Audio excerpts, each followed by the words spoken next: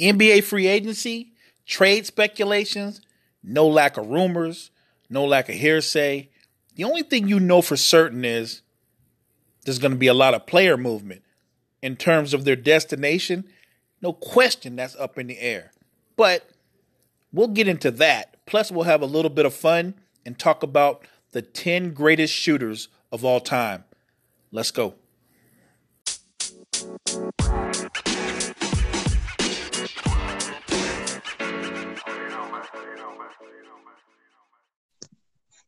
I guess Anchor's back on their stuff again, huh? You know what? Love the app. I do, and all the things that it allows you to do. But you know what? No app is without a little bit of a flaw. They'll get it right. As I was saying, if you were the Sixers, do you think it's worth it to keep Jimmy Butler? Well, I know it's worth it to give him the max and offer him the max. You're going to overpay. And yes, he's going to be 29. In the back end of that deal, it's not likely he'll be playing at the highest level. But you were one great shot away from going to the finals.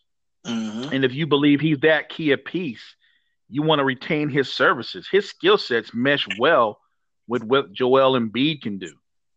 If the Sixers go to, let's say, 2 finals in the next 3 years and win one, that $190 million, it's worth it. Exactly. If you win one title, the $190 million is a good deal. If you lose Jimmy Butler in a trade and you get back Eric Gordon and Clint Capella, 2 very good players. Look, Eric Gordon can get you 18 to 20 a game himself. He's not Jimmy Butler, but he gives you good value, not to mention Clint Capella will automatically be the best backup center in basketball should the Sixers decide to keep him. The question I'm asking you is, though, if you lose Jimmy Butler, or let's not even call it lose, if you have to go with a sign and trade and end up with Capella and Gordon, do you offer Tobias Harris the max, or do you offer him what the market dictates he should get?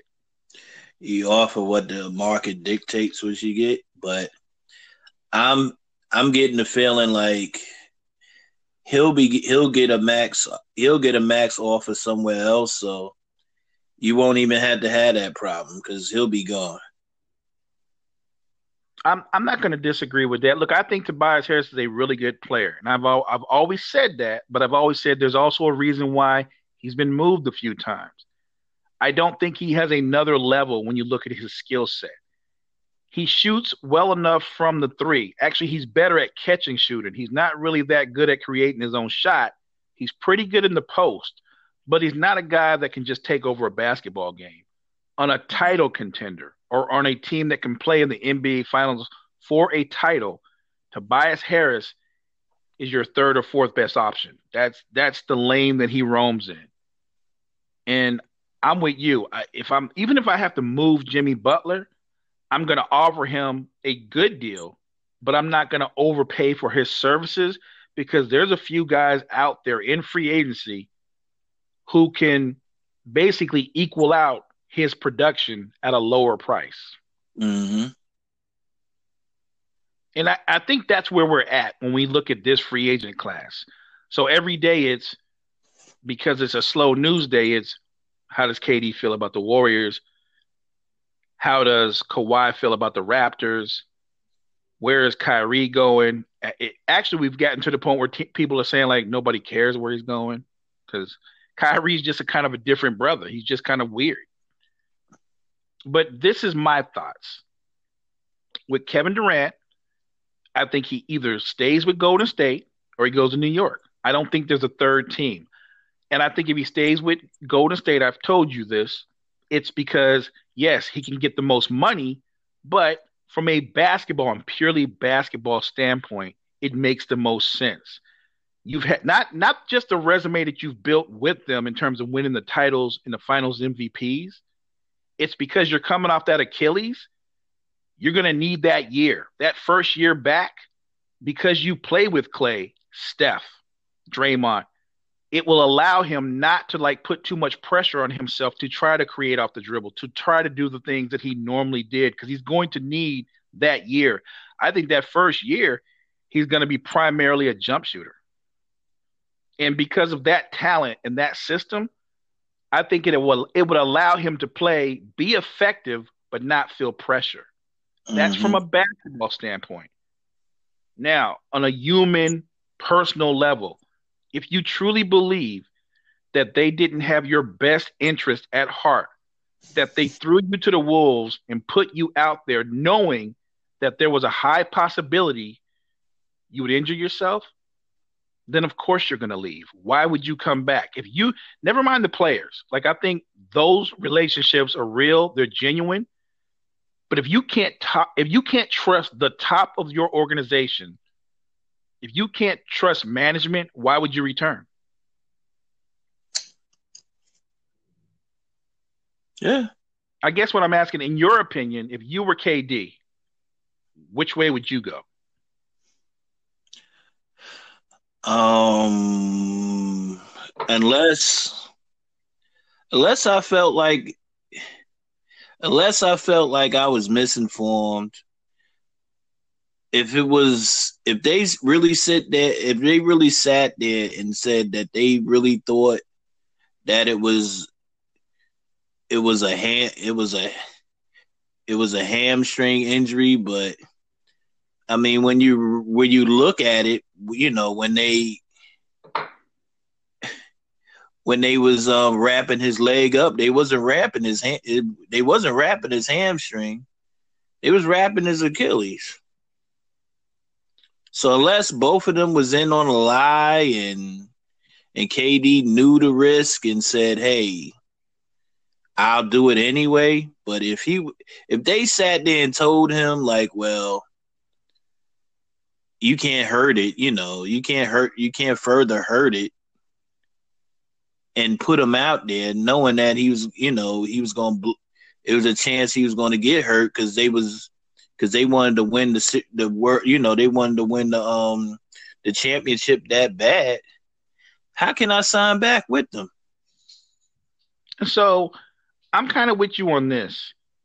If you trust management, if you believe that they didn't put your future or your career at risk and it was just a freak thing, got you. Why wouldn't you come back? But there seems to be a question about that. So the team doctor says you're okay, you can't injure it any further. And of course you're going to be like, so I'm good. I can play. You play, and what happens? You actually injure it further. You actually rupture your Achilles. And sure, Bob Myers can sit up there in a press conference and go, I don't think no one's to blame. And then he does it, well, if you have to blame somebody, blame me. Sure. You're the president of basketball operations. And it's true. Team doctors are beholden to the team. I'm not saying the doctor purposely put KD in that situation, but I don't think he made the best decision for KD. If you knew, and everybody knew Kevin Durant wasn't 100%, wasn't healthy, why would you? To me, that alone is the reason you don't risk that. You already know he's not healthy. It's not like, well, he's about 95%. He wasn't that. And when we saw him play in the finals for those 12 minutes, yes, he shot the ball well when he was standing still and he could just catch it and raise up. But he couldn't go side to side. He couldn't run, and he wasn't moving well. And the one time he tried to make a quick move on Siakam, it was so slow, so deliberate, he got picked clean. Those signs were there that Kevin Durant was not just not 100%, but nowhere near that, nowhere near being healthy. And they should have took him out, right? Just off of that. What blew my mind was before the game, and you pointed this out, is when they said, yeah, he'll be coming back, and he's not on a minutes restriction. Really? How is that possible? Most times when a guy is injured and he comes back with that kind of injury, they tell you right off the bat, you can play 8 minutes and a half or 10 minutes a half. They said no minutes restriction. The first 14 minutes of that game, KD played 12. The second time he tried to make a quick move, ruptured Achilles. I'm not going to dwell on that much, but I thought you and I needed to finish up on that because it does have an impact on free agency. He's the biggest domino. And yes, he's going to be out a year. But if you're KD, you could go to the Knicks and people go, well, what if a second star doesn't go there? That's not an issue for year one because year one, he's not playing.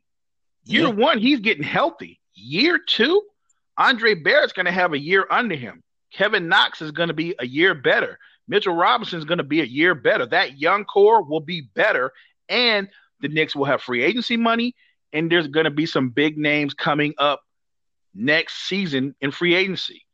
Now, I'm not saying that's the ideal plan, but I think that is a realistic plan, especially if you truly believe and you're uncomfortable with Golden State's management because you're going to move on. And I don't think there are 3 or 4 teams he's looking at. I really think he's considering Golden State, and maybe his heart and head is saying, I got to leave this place because something's just not right. And when you listen to the comments by Andre Iguodala, that doesn't help Golden State's management at all. Mm-hmm. When you heard what Iggy said, what were your thoughts? I mean, I know people was like he wanted to, he to sell books and stuff, but you get the feeling that they feel like, hey, the organization is out for the organization and not for the players. It's like at the end of the day, it's like it's the organization and you're a player and we expect you to play. It's not. You don't get a sense of that they a family. It's like it's business. And maybe with Kevin Durant, even more so because, yes, they made a splash in bringing him there 3 years ago, but he's not really part of their original core, right? They didn't draft him. They didn't develop him the way they did Draymond, the way they did Steph or Clay. So he's a little bit different. Because if and I think and it's funny, man, because you pose the question when Clay tweaked his hamstring, they had him on a minutes restriction. Now KD been more out for a month. It was just like, hey, you just go and play. You get the sense that they was like, well, the hell with it. KD leaving anyway, so we can just get whatever we can get out of him. And the crazy part is, like Jalen Rose reported, the workout that he had, the half-court workout, the one-on-ones, the two-on-twos, they didn't go well. He didn't look good. That was on Friday. And then you turn around and you go, he's good on Monday. That's insane. And I'm not going to dwell on that. Here, it comes down to this. I think it's still between 2 teams, and it's really going to come down to his trust or lack of trust in the Warriors organization. Yes, I do think he'd be willing to leave money on the table if he felt they undermined and hurt his career. Moving forward, when we look at the other top domino to fall or yet to fall, Kawhi Leonard, I think it's a 2-team race there. People say it's between the Raptors and the Clippers. It might be. But my gut feeling is he's coming back to the Raptors. Maybe not on a 5-year deal like they could offer him, but I could see Kawhi signing a short-term deal, a 1-and-1, and making himself available next season. Do you think there's a third team that he might take a look at, or do you think it's more about him coming back to the Raptors short term?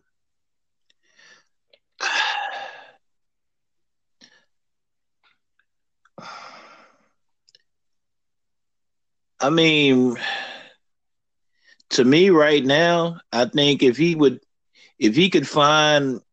was a play out there that he would join, he would go somewhere, but I don't think he's going to go to the Clippers. Just for the simple fact is that he's going to be playing in the same place that LeBron and AD is playing. That's a good point. and he wants to help his brand, and it's not like he's the most charismatic person in the world. So, I mean, He's not the most. It's funny. He's not the most charismatic guy, and he's trying to sell the most uninteresting tennis shoes ever created. and then it's like, and then if you really think about it, I mean, everybody's like, well, why leave Toronto is great, this, that, and the other, but he won a championship. And he's not really talked about. It's basically like LeBron and AD. That's true. That it's kind of weird how that's kind of like that's kind of fallen into place. Everybody seemed to be really wrapped up in what the Lakers have done. Look, the Lakers make for great speculation, great rumors. They always have. They're almost like they're like that magazine in the shopping store in the at the grocery store that you pick up, and 90% of the news in those things are trash, but you're gonna read. You can't control yourself. I think the Lakers are like that in a lot of ways. To me, Kawhi deserves just as much attention, if not more, than anybody else. At the end of the day, he won a title, and he won it without a second superstar. And to me, that has great value. I think he deserves a lot more respect than he's been getting. I think Kawhi Leonard, look, if he decides to go to the Clippers, I wouldn't get the move because ultimately it's still the Clippers. And you can tell me that Doc's a very good coach, and he is. But from a basketball point of view, that roster is not better than the roster that he's currently on. They might have the best six-man in the NBA. Definitely the greatest six-man as a scorer ever in Lou Williams. Montrezl Harrell's a great energy guy who rebounds, plays hard, never quits. Love both of them. But those are their two best players, and they come off the bench. I look at the rest of that roster. They're not better than the roster that he's currently on. Siakam is an ascending young player who's only going to get better. I actually think Siakam has a real shot to be an all-star next season. And you've got Serge Ibaka returning on a one-year deal. And you've got Marc Gasol who will opt in on a one-year deal. Lowry, a proven veteran. You're going to leave that to go to the Clippers? Wow. And you know what? And let's be real. If LeBron wouldn't have had a little hissy fit and quote-unquote got injured, even though it looked like he was fine to me, the Clippers probably wouldn't even be in the playoffs. Look, they made the 8th seed, and Doc deserves credit and respect to them for having a good season. And more importantly, when they got into the playoffs, they didn't embarrass themselves. They beat Golden State twice in Golden State. But do I look at the Clippers roster and say, like others have said, Max Kellerman and a few other pundits have said, if you add Kawhi, that team's going to the finals? Yeah, I don't see that. If you add Kawhi, they're very good, and they'll contend. That team's not going to the finals. I don't say this as a homer. The Lakers are certainly an incomplete team. All they have right now is AD, LeBron, and Kuzma. But if they put competent role players around those three players, they're a better team than the Clippers. With Kawhi, that's still a better team than the Clippers. That's a better team than the Portland Trailblazers. And they went to the conference finals. The only team that's not definitively better than, when you talk about top to bottom talent because of their depth and that each player on that roster seems to be getting better every year, would be the Nuggets. Yeah. But I'd put them ahead of everybody else. You trust Russell Westbrook to suddenly change his style of play, become a better decision maker, make and take better shots? No. I love Russ. But I've always said this. What makes him great is also the same thing that ultimately hurts him and his teammates. And until he can take a back seat, and not just in the regular season, in the playoffs, they're always going to have a short ceiling. You cannot win a title if Russell Westbrook's your best player. That is not shade that I don't love and respect Russ. I'm just telling you, when you're talking about winning titles, he can't be that guy. The truth is, he's not that guy. When you hear the rumors about Jimmy Butler to Houston that we talked about earlier, here's the thing though. If that goes through, do you think the Rockets win a title? No. Now, you're saying no because you must be thinking like me. How is he allowed to be Jimmy Butler when he's watching James Harden dribble the air out the basketball? I mean, in D'Antoni's offense, that's the way it is. They get the primary ball handler and he just dribble. And everybody else be in the corner ready to shoot threes. I mean, and Jimmy can shoot the three, but he's not a spot up shooter, and he doesn't shoot the three at that high a level. Jimmy Butler gets buckets by putting the ball on the floor, posting up, shooting the mid range. He's a playmaker. I don't know how he can be effective if he's got to watch James Harden dribble out 24-second clock. Not to mention now we're leaving out Chris Paul. You put Jimmy Butler, James Harden, and Chris Paul on the floor at the same time. The thing that they all have in common is they're all at their very best when the ball is in their hands. They're not spot-up shooters. Have you ever, in your life, as long as you've watched him play since he's been with Houston, have you ever seen James Harden do anything when he's off the ball? Nothing. He doesn't cut. He doesn't come off screens. He doesn't do anything. When he doesn't have the ball in his hands, he's just a bystander. He just has a great seat. He's just watching everything go on. He doesn't run to go set a pick. He doesn't do anything. And as much as I respect Chris Paul, and Chris Paul can play off the ball better than James Harden, he's kind of similar. He's not that good without the ball in his hands. Well, I feel the same way about Jimmy Butler. You're adding another guy who at his very best is when he's got the ball in his hands. That lineup, that threesome, that only works well on a video game. In real life, it won't change anything. They're not going to win a title. I was just laughing because I remember when D'Antoni was with the Knicks and Jeremy Lin was doing the same thing James Harden doing, and Melo was just sitting in the corner waiting for the ball, and he used to complain about the offense, and people was killing Melo, man. And I'm not hating. That's true. That's 100% true. Melo got caught up in the D'Antoni system, and it's guard centric. You see what that system did for Steve Nash. You see what it did for Jeremy Lin to a lesser degree, obviously. Let's say what it did for Jeremy Lin for about a month and a half. He was special for a month and a half, and then reality caught up with him. And you've seen what it did for James Harden. I've heard people say James Harden, it looks like Steve Nash on steroids.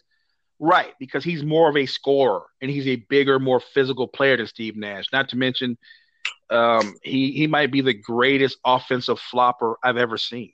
He's gifted. He's a gifted actor. And I'm not hating. I think James Harden is a great talent. But I'm also one of those people that think that when you watch Houston play, he can be hard to watch. It can wear you down. The ball just sticks. And I know he averages 8 assists a game, but he averages 8 assists a game because he's the only one who has the ball in his hands. A lot like some other guys that I won't mention. I think that on paper, Houston wants to make this splash move because they think because the Warriors are down, adding Jimmy Butler, it's a lock that they get to the finals. I think that if you add Jimmy Butler to those other two guys, they're going to be at each other's throat before the halfway mark.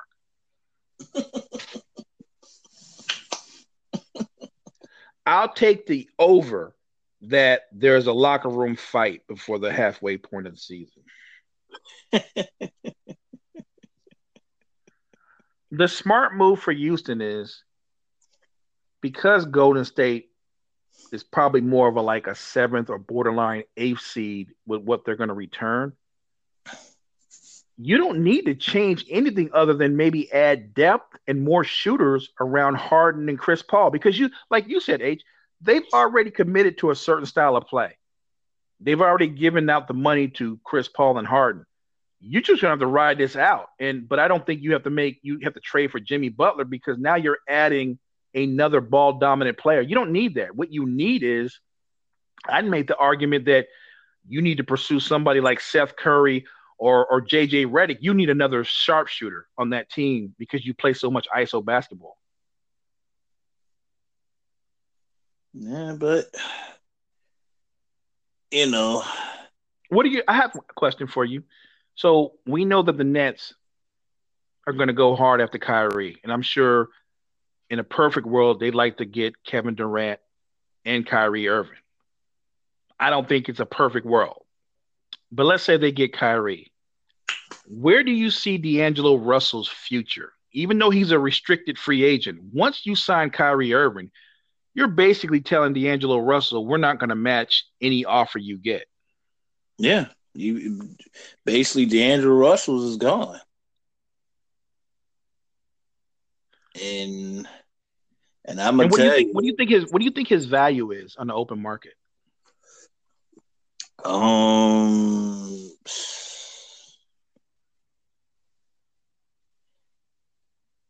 Maybe that $15 to $20 million range, maybe 18. I don't think you and I are that far off. I don't think he's quite 20 million. I think D'Angelo Russell, you're coming off the All-Star season, but and I know we've had this conversation. Everybody's capable of having a blip season. So with respect to his growth and what he's done as a player, I think if someone offered him 16, 17 million a year, I don't think that's disrespectful at all. Not to mention, he's 22 years old. If he signs a short-term deal and his development and his production still goes upward, that means the next deal that he signed is going to be a max deal. Now, I'm not saying, and I don't want anybody out there listening, I'm not saying that there's not a team out there that won't give him a max contract. But I am saying there's not a team out there that's a playoff contender that's going to do that. You know what? It sound good, but I'm gonna tell you, when you got in this year's Mozgov, that's gonna be Kristaps Porzingis. When he gets a max deal, a whole lot of owners can't help themselves. I'm telling you, there's a lot of people going to get a lot of money this off season. And I want to be fair to Porzingis. So when people say, Mo, you don't think he's talented. Nope, I'm not. That's not what I'm saying. I do think he's talented. Do I think he's as talented as a lot of others think he is? I don't. He's not. It's just facts. Never mind he got injured and he missed a good portion of the season. Just look at his resume before that. He's really good. And he's a big man that can shoot from distance pretty well. But he's a 7-footer who's not exceptionally quick, who's not a very good defender in space. He's a very good weak side defender. If he can come over and block shots, he's good at that. But when he's guarding his man, he gets eaten alive. When he gets put in pick and roll situations, the offense always gets something good. And he's not a unicorn. The only unicorn in the National Basketball Association just ruptured his Achilles. That's a unicorn. What's up, bro? What's good, H? So I know we left off the conversation about Porzingis yesterday. We kind of said we had to say joked a little bit, and then we cut it short. And I know you keep up on the latest news. What are your thoughts on the Celtics being the front runners for Kemba Walker? And what do you think his impact will be in the Eastern Conference? Well, my opinion that signing Kemba Walker, they're going to be making a huge mistake.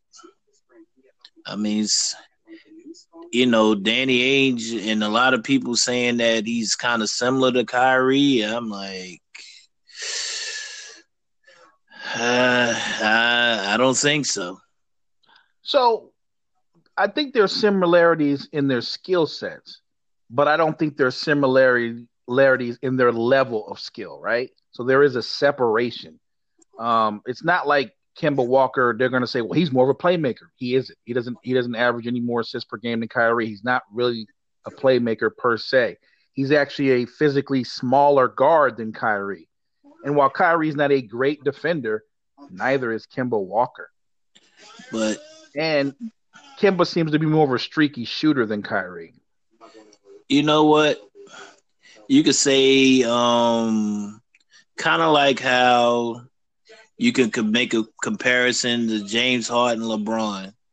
They kind of do the same thing, but what separates LeBron from Harden, LeBron's more efficient with, making shots. Now, I think it's the same thing with Kyrie and Kemba.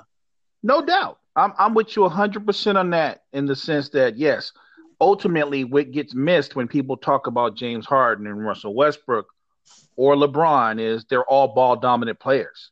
And when you're a ball dominant player, is it shocking that you don't only lead the team in scoring, you also lead them in assists because the ball sticks with you throughout the shot clock?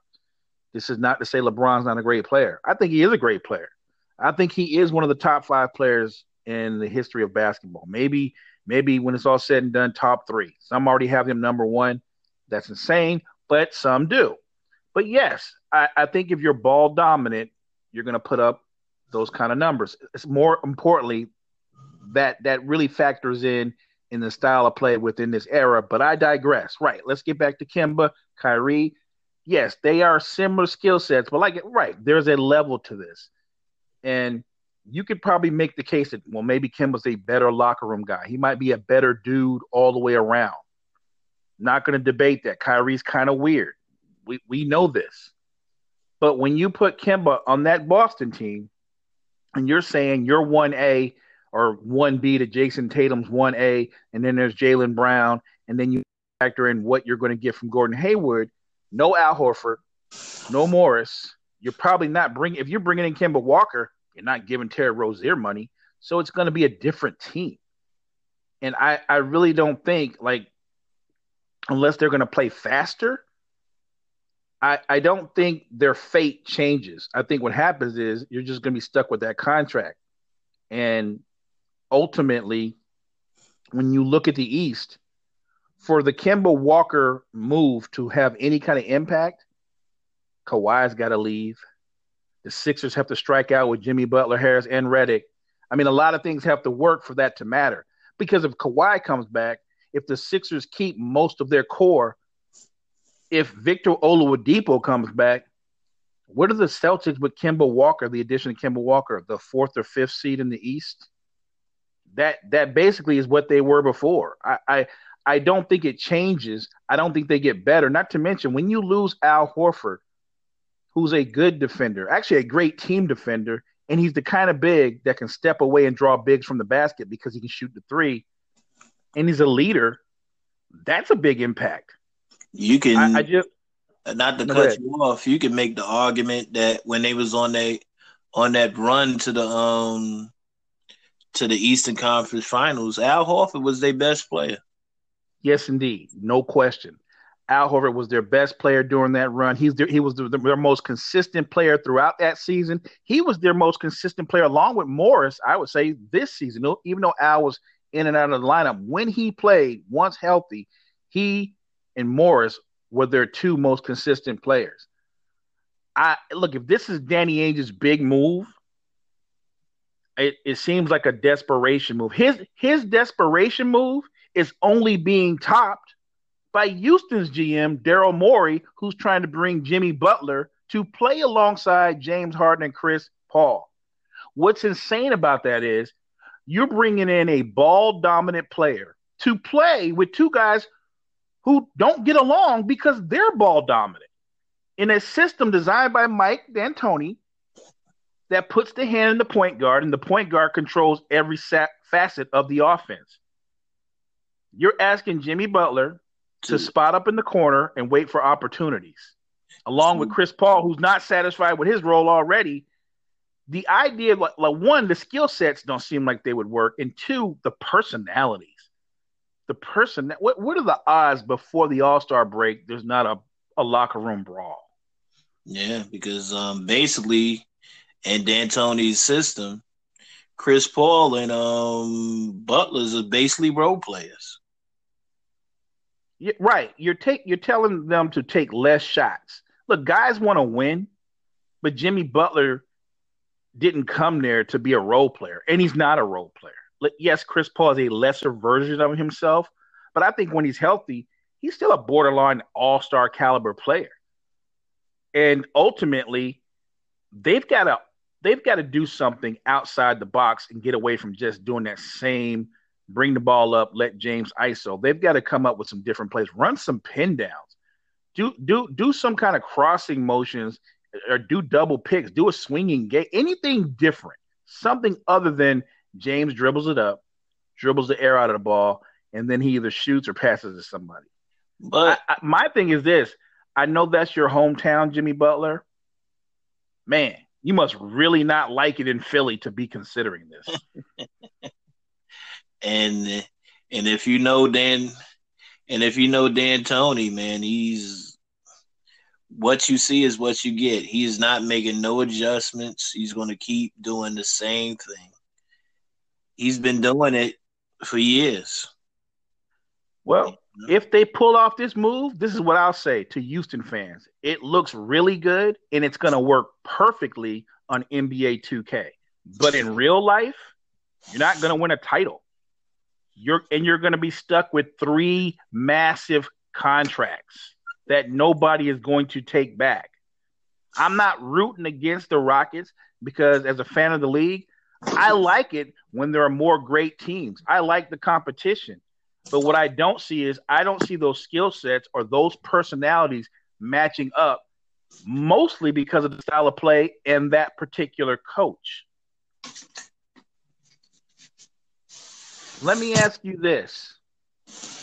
When you look at the Rockets with Jimmy Butler, you see them going to the finals? No. Right. So the Warriors, obviously, through injuries, are going to take a step back. I still think they might ultimately find a way to get into the playoffs, but nonetheless, they're not favored to win anything this coming season. But if you're the Rockets, rather than make this monstrous move out of desperation, don't you really need to do is just add more depth, add more shooting? You've already committed to a style. You've already committed to two monster contracts. Why add a third when all you really need to do in terms of top-heavy talent is stand pat and improve your bench and improve your depth? That's a lot less expensive than bringing in a big name that more than likely I don't see him meshing with what you have. But they GM seems like they more like the looking at the shiny piece instead of looking at the big picture. And just for the record, if I'm the Sixers, you're not strong-arming me. I like Eric Gordon, but they don't have a need for Capella. And he's actually got a pretty big contract himself. They don't have a need to have this monstrous contract from your backup center. So if I'm the Sixers, I'm straight. I'm going to pass on that. I'm going to tell Jimmy, here's the deal. We're going to offer you a 5-year, $190 million to stay here with us. Make it or leave it. Or you can just outright bounce. But what we're not going to do is we're not doing a sign and trade and you're going to send us back Capella and Eric Gordon. No, we're cool. We're good. Guess what? The Sixers will have money. If he wants to go that route, they have money. There are actually some pretty good players out there. You lose Jimmy Butler, guess what? You need to call Malcolm Brogdon. Yeah. You should be calling him right away. I would call Malcolm Brogdon before I call Tobias Harris. He's a better player, period. He's a more versatile player. We're talking about the era of positionless basketball. You want Malcolm Brogdon much more than you want Tobias Harris, who's a good player. I think Malcolm Brogdon is an impact player. I think he's underrated, underappreciated. He's a point/2 guard, a combo who can He can run your offense. He can create his own offense, and he shoots over 42% from three, and he can defend at a high level. Malcolm Brogdon is the guy that everybody's sleeping on, that he should be receiving a lot of phone calls. I mean, I would like him on my team. I would take him in a minute. If the Lakers were smart, look, I like D'Angelo Russell. I'm happy for him that he's elevated himself to become an all-star caliber player. I don't think he's going to be like an 8 or 9-time all-star. I think he's going to be more of a perennial where he might make over his 10-year career, he might make 3 or 4 all-star. And there's nothing wrong with that. That's really, really good. The thing about D'Angelo Russell is, though, he's a high-volume shooter. He's not a great shooter, but he shoots the ball a lot. And he's not an elite athlete, not a good defender. He's really a 2 who has the ability to play some point. I just think Brogdon, not a splashier name, but if you ask me between those 2 guys, who's the better player, it's Brogdon. And Brogdon will cost a lot less. You agree? Correct. So if I'm the Lakers, stop looking for – you don't need another splash move. You've got 2 top 5 players. Make a deal, sign Brogdon, and then build your roster out. Go after Patrick Beverley. Go after Danny Green. Ask Brook Lopez what he might need to return. Do that, and you'll have a deeper, better team. If you can put together that type of team with depth around 2 stars, then you're a legit title contender. But if you try to spend all your money on 3 guys and then you build the rest of your roster out with minimum players, you're going to have problems. More importantly, the first time someone does a load management and you're a lesser version of your team, you're going to lose games. Or if heaven help you, if 2 guys decide on the same night, load management night, that's an L. You feel me? So be smart in how you build your roster. You don't always have to go for the big name. I get that Kawhi's out there, and I'm a fan. But if you're going to get Kawhi, or you wanted Kawhi, then you shouldn't have traded all those dudes for Anthony Davis. True. You know, and the funny thing is that if they were really serious about Kawhi, you wouldn't have brought in Anthony Davis, because you would have kept those young assets. Kawhi was an out-and-out free agent. You could have added Kawhi to LeBron and already had your bench. That's what's crazy. But look, you know how it is. It's a crazy season. And this is the fun part about being a basketball fan. It's also the crazy part about being a basketball fan, because the rumors are constant and they flow, it seems like, almost every hour. And everybody you know on social media is quick to drop some kind of like somewhat phony breaking news. And you're like, breaking news, Kemba Walker might come to the Lakers for the mid-level. And you're like, what? And then you look where the story is from, is like the Daily Bongo and shit. I think one joint, it was like, it said Kawhi is going to talk with the Lakers and sit down, and the Lakers have a chance. And then I was like, where is this from? And you look where the source is, it's fadeaway.com. Never heard of it. Fadeaway.com. All right, man. It's getting to the point now where me and you might as well put up our own website and just say thebrothers.com and say, what's from us? Yeah. Because it's that crazy. Everybody's a news source. Look, we talk ball, but ultimately, you and I, we're fans. We know the game. We can speak on the game, but I can't give you some inside information on how Kawhi Leonard's thinking, how LeBron's thinking about what the Lakers are going to do with him over the next 3 years with Anthony Davis. No one can know. We can always speculate, just like all the pundits on TV do, but actually know. Here's the only certainty I know about free agents. I know that Jimmy Butler don't want to play in Philly, but I bet $190 million could make him change his mind about Philly. The only definite that we know is the Dallas Mavericks is going to give Porzingis a max deal. That's the only thing that we know. Well, there's actually 3 definites. We know they're going to offer him that max. We know that KD ain't playing this season. And we know that Kyrie's a little different. That's keeping it 100. But I digress. You know what? Today we're going to have a little bit of fun. I used to do this thing called Facebook and YouTube. It's called Answers and Responses, or questions and responses, depending on what they put out there. So I'm going to read a few of these, and you know what? I'll let you take the first one. So this is from Wash 22. It says, I guess Golden State isn't the dynasty that everybody said they were, including you guys. Congrats, Raptors.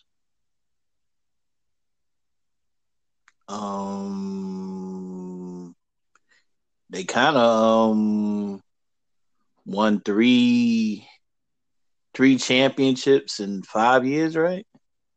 That would make you a dynasty. Yeah, no offense, Wash 22.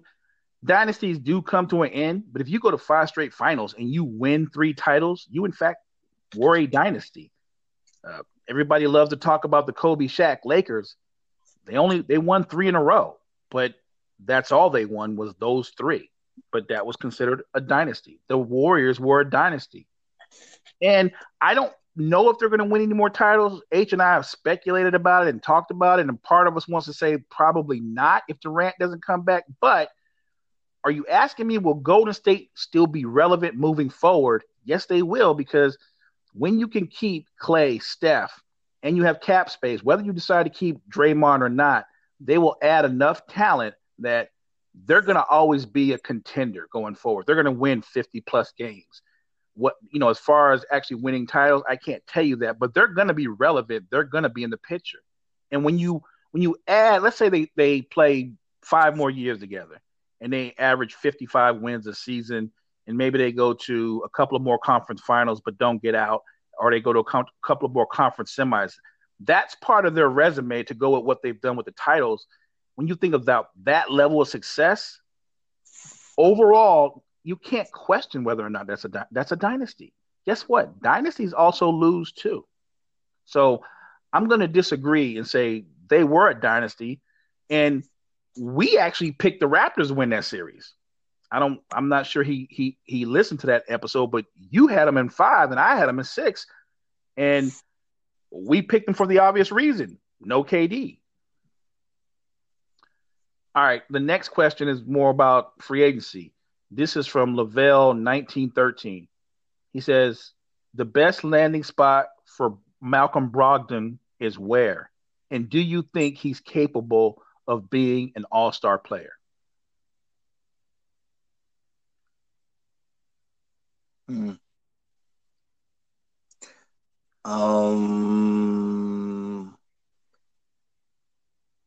could, depending on the situation, I could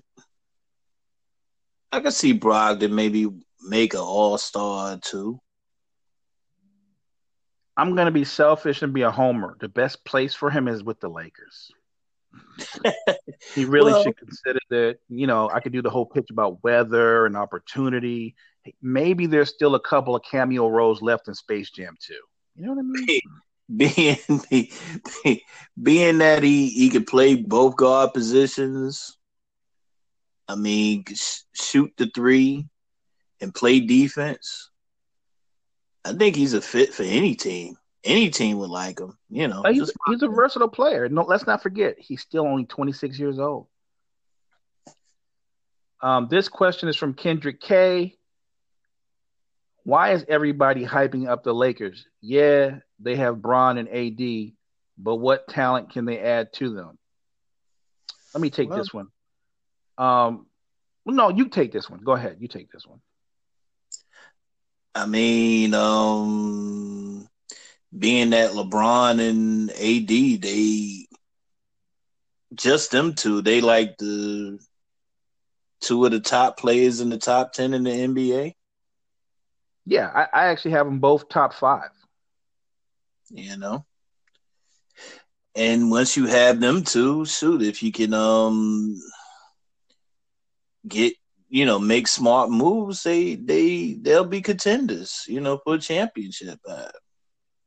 I couldn't sit here and not deny it. Shoot, I wish I had LeBron and AD on my team. And those are facts. It's not we're not sitting here saying the Lakers are going to win the title. We're not going crazy. But if you've got Anthony Davis, LeBron James, not to mention you retain Kuzma, who I think is a 4th option, not a 3rd, but a 4th option, but whatever. But if you have those 3, You don't need another splash player. You need to make smart moves. You need to look at Terrence Ross, try to have a conversation with Seth Curry. Maybe Willie Cauley-Stein as a big man. Take another look at Brooke Lopez if you want that pick and pop 5. You need to make those type of moves. Go after a Patrick Beverly. Who doesn't want Dirty Bev on their team? He's a warrior. So, yes, I think they can put the right talent around them, but this is all about their front office and what do they value more, splash moves or smart moves. So I guess we'll have to see. We'll find out on the next episode of The Shop. You never know. Yeah, I forgot about The Shop. This one is from Newcomb. If I'm tearing up your name, it just spelled Newcomb, so that's what I see. It says, book it, fam. Zion will be a superstar before the end of his rookie season. Yeah, I'm going to say no, but I'm sure he'll get some exciting dunks, some exciting plays, and I'm not going to even say he won't put up decent numbers, but superstar? No, I don't see that. Not most definitely not in his rookie season. I mean,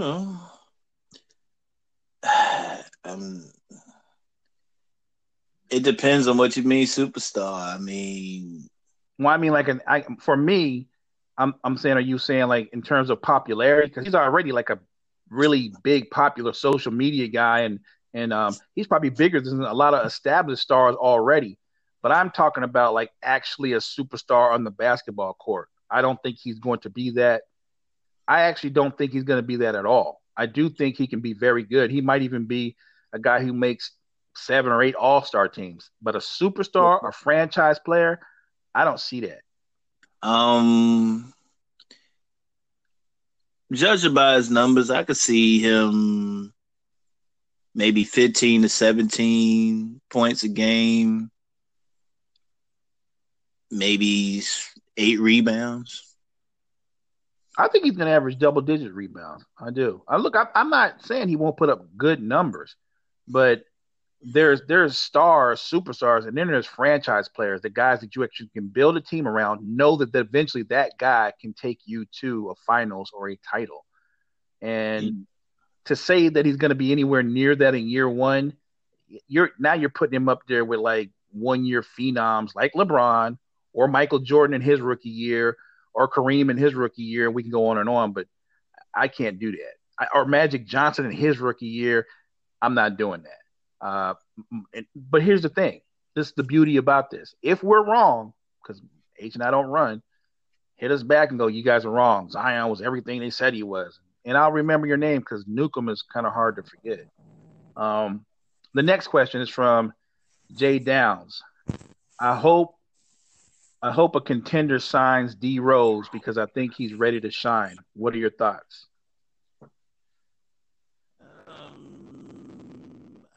I agree. Actually, hey Jay Downs, I'm with you 100%. I think Derrick Rose would be a great addition to a contender.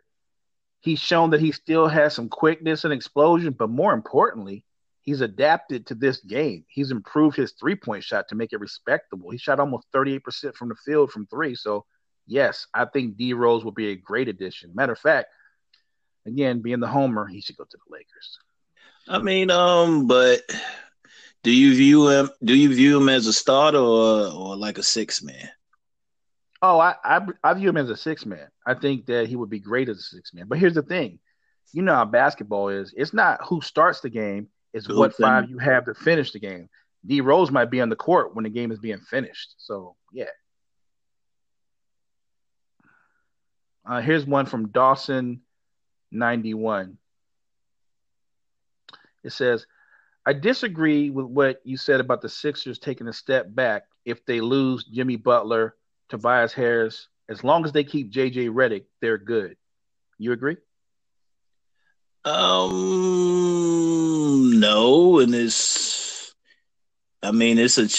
be honest with you, it's a chance they might lose all 3. Yeah, look, they had the team that you just mentioned. They had Jimmy. They had Redick. They had Joel Embiid. They had Ben Simmons and some role players around, but that was like their core.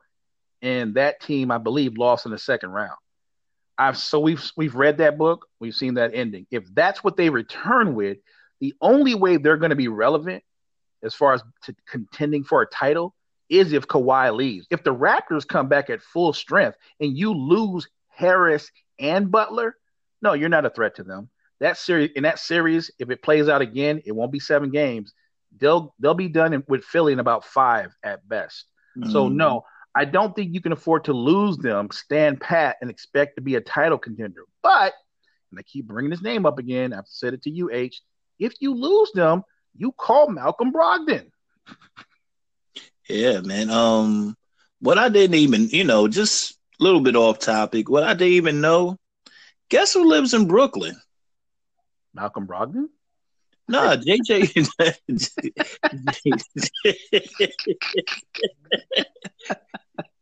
JJ Redick. Really? Yeah. Get out of here. That's crazy. He lives in he commutes from Brooklyn to Philadelphia. I would have never known that, guessed on that 100 years that Redick lives in Brooklyn. Yeah. That's crazy, man. You know what? You never know. I would have been like, oh, Redick lives like in Cherry Hill, New Jersey or something like that. But okay. Look at JJ keeping it close to the streets.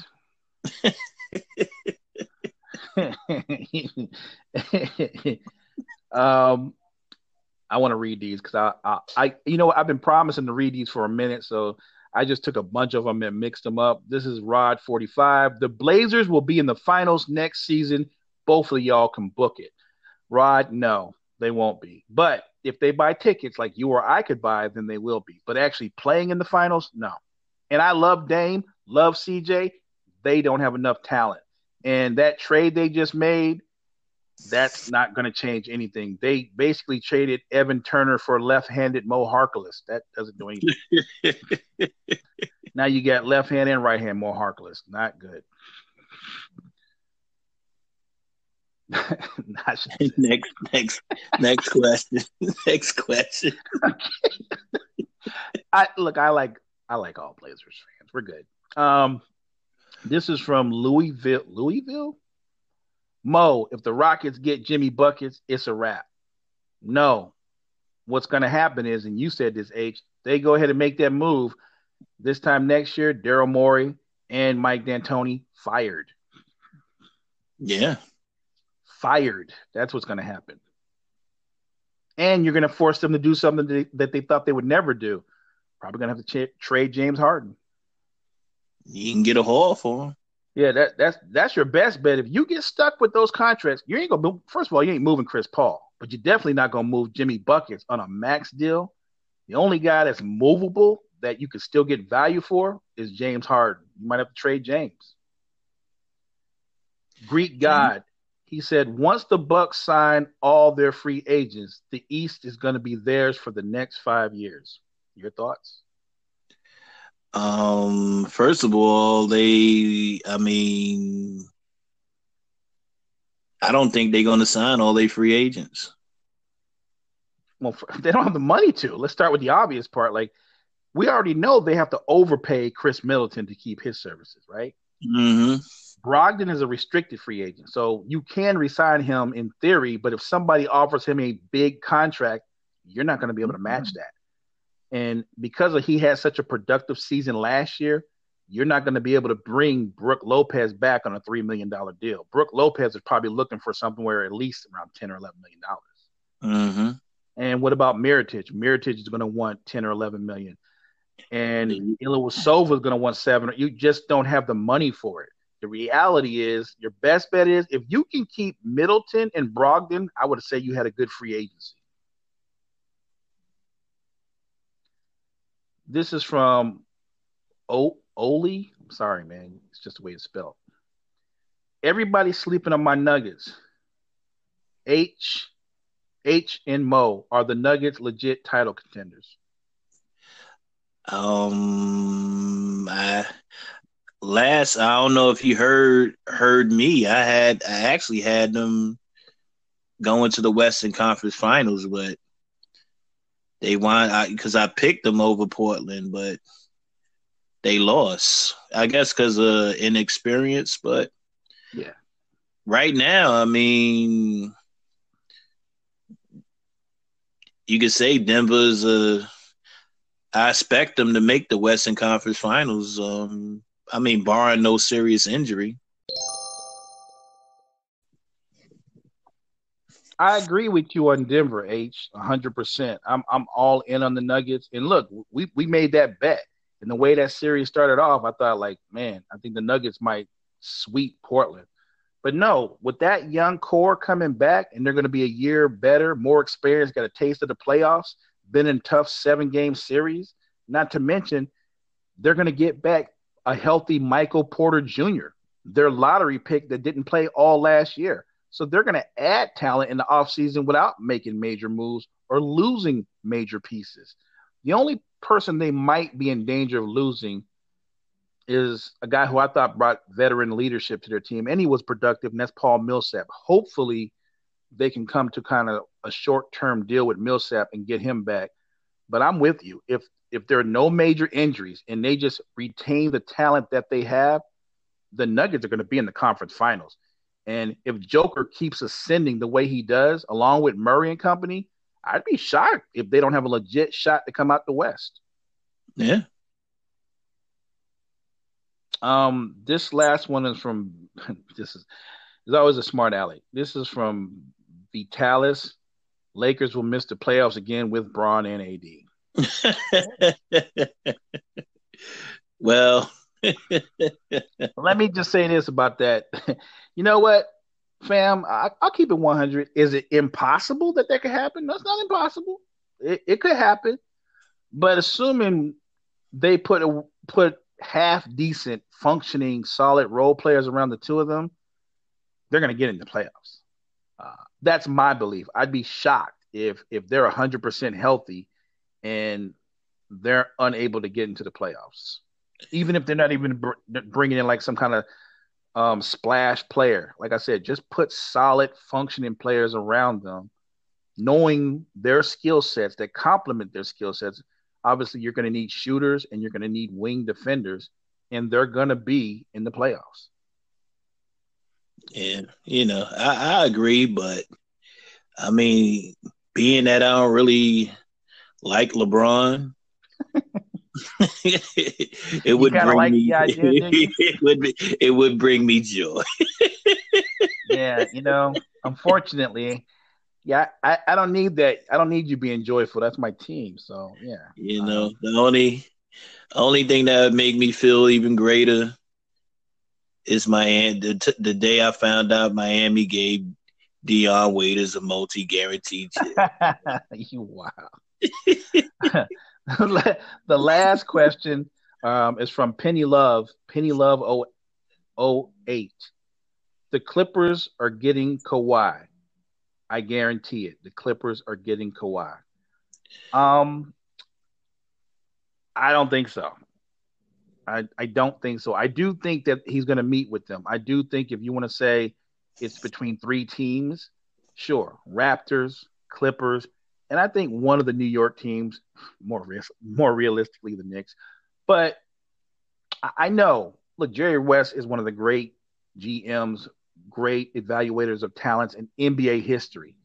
And they've got the one owner in the NBA. Well, there's a lot of big pockets owners, but I think he has the deepest pockets.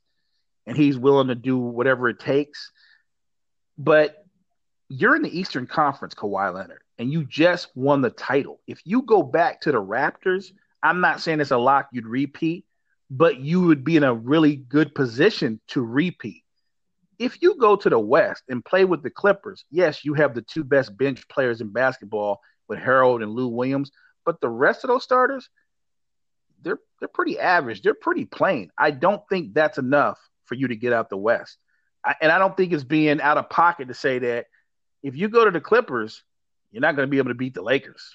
You just won't. You won't beat them on the court or even off the court with endorsements. That's, you know what? When you really think about it, if Kawhi wants to help his brand, and that's what a lot of players do, he wouldn't go to the Clippers, man. In the same building as LeBron and Anthony Davis. It doesn't make really. It doesn't make sense. Especially when you're trying to hawk New Balance. That's like, you know what I mean? That's like going to the Nets trying to hawk ponies. That ain't gonna work. That's not gonna work. That's just not going. Nobody's buying New Balance. You know when people buy New Balance when they want to cut their grass. I'm just saying. That's the only purpose. That's why it boggles. I might be wrong. If the Clippers or the Brooklyn Nets get any big free agents, I'll come on the show and say, I was wrong. I have no problem admitting being wrong. And look, to be fair about free agency, sometimes it's a crapshoot and something you don't foresee happening actually happens. Look, I didn't see LeBron coming to the Lakers. I didn't. You and I talked about it over and over and over. And I was like, it doesn't make sense from a basketball standpoint. And yet he did it anyway. So I learned something. You just never know. Because I'm from Brooklyn, and I wouldn't play at the Barclays Center. Before we end this episode, we're talking about having a little bit of fun. Also, we're talking about some of the all-time greats. So there's top tens. There's never a lack of top tens in all sports, but this one is different. We were talking about the greatest shooters of all time. And don't confuse greatest shooters with who's the better player or this or that, but these are just great shooters. And I had a top 10, and everybody's top 10 is different, but here's my top 10 greatest shooters. And just so you know, within my criteria to be one of my top 10, you had to average at least 10 or more field goal attempts per game. And you would have to play at least 3 years in the NBA.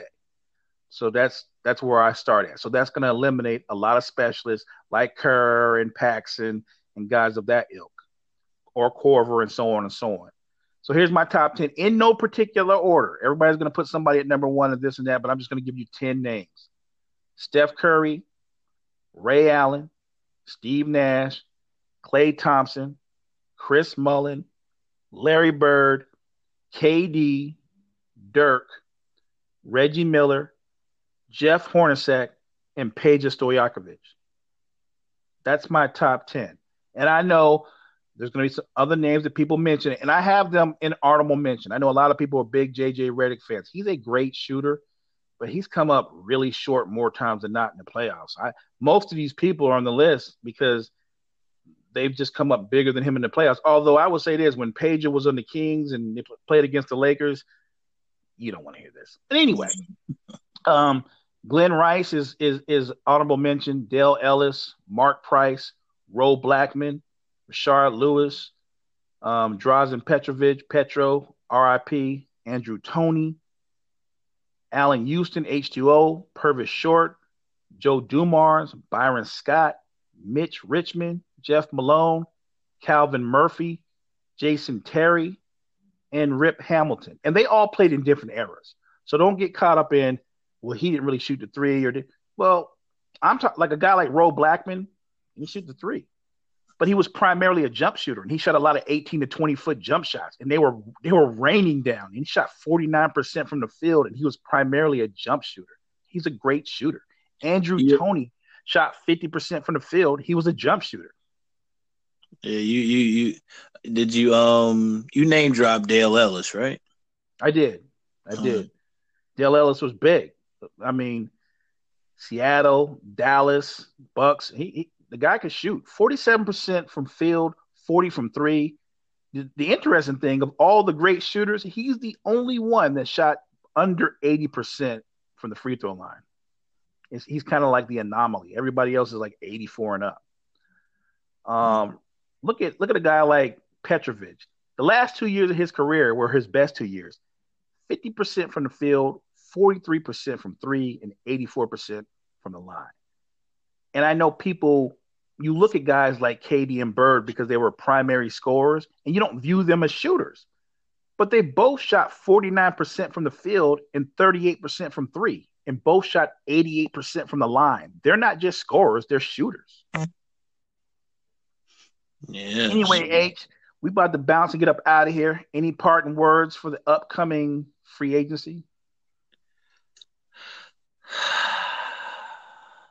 Just for the record, anybody out there listening, that's the George Ganley.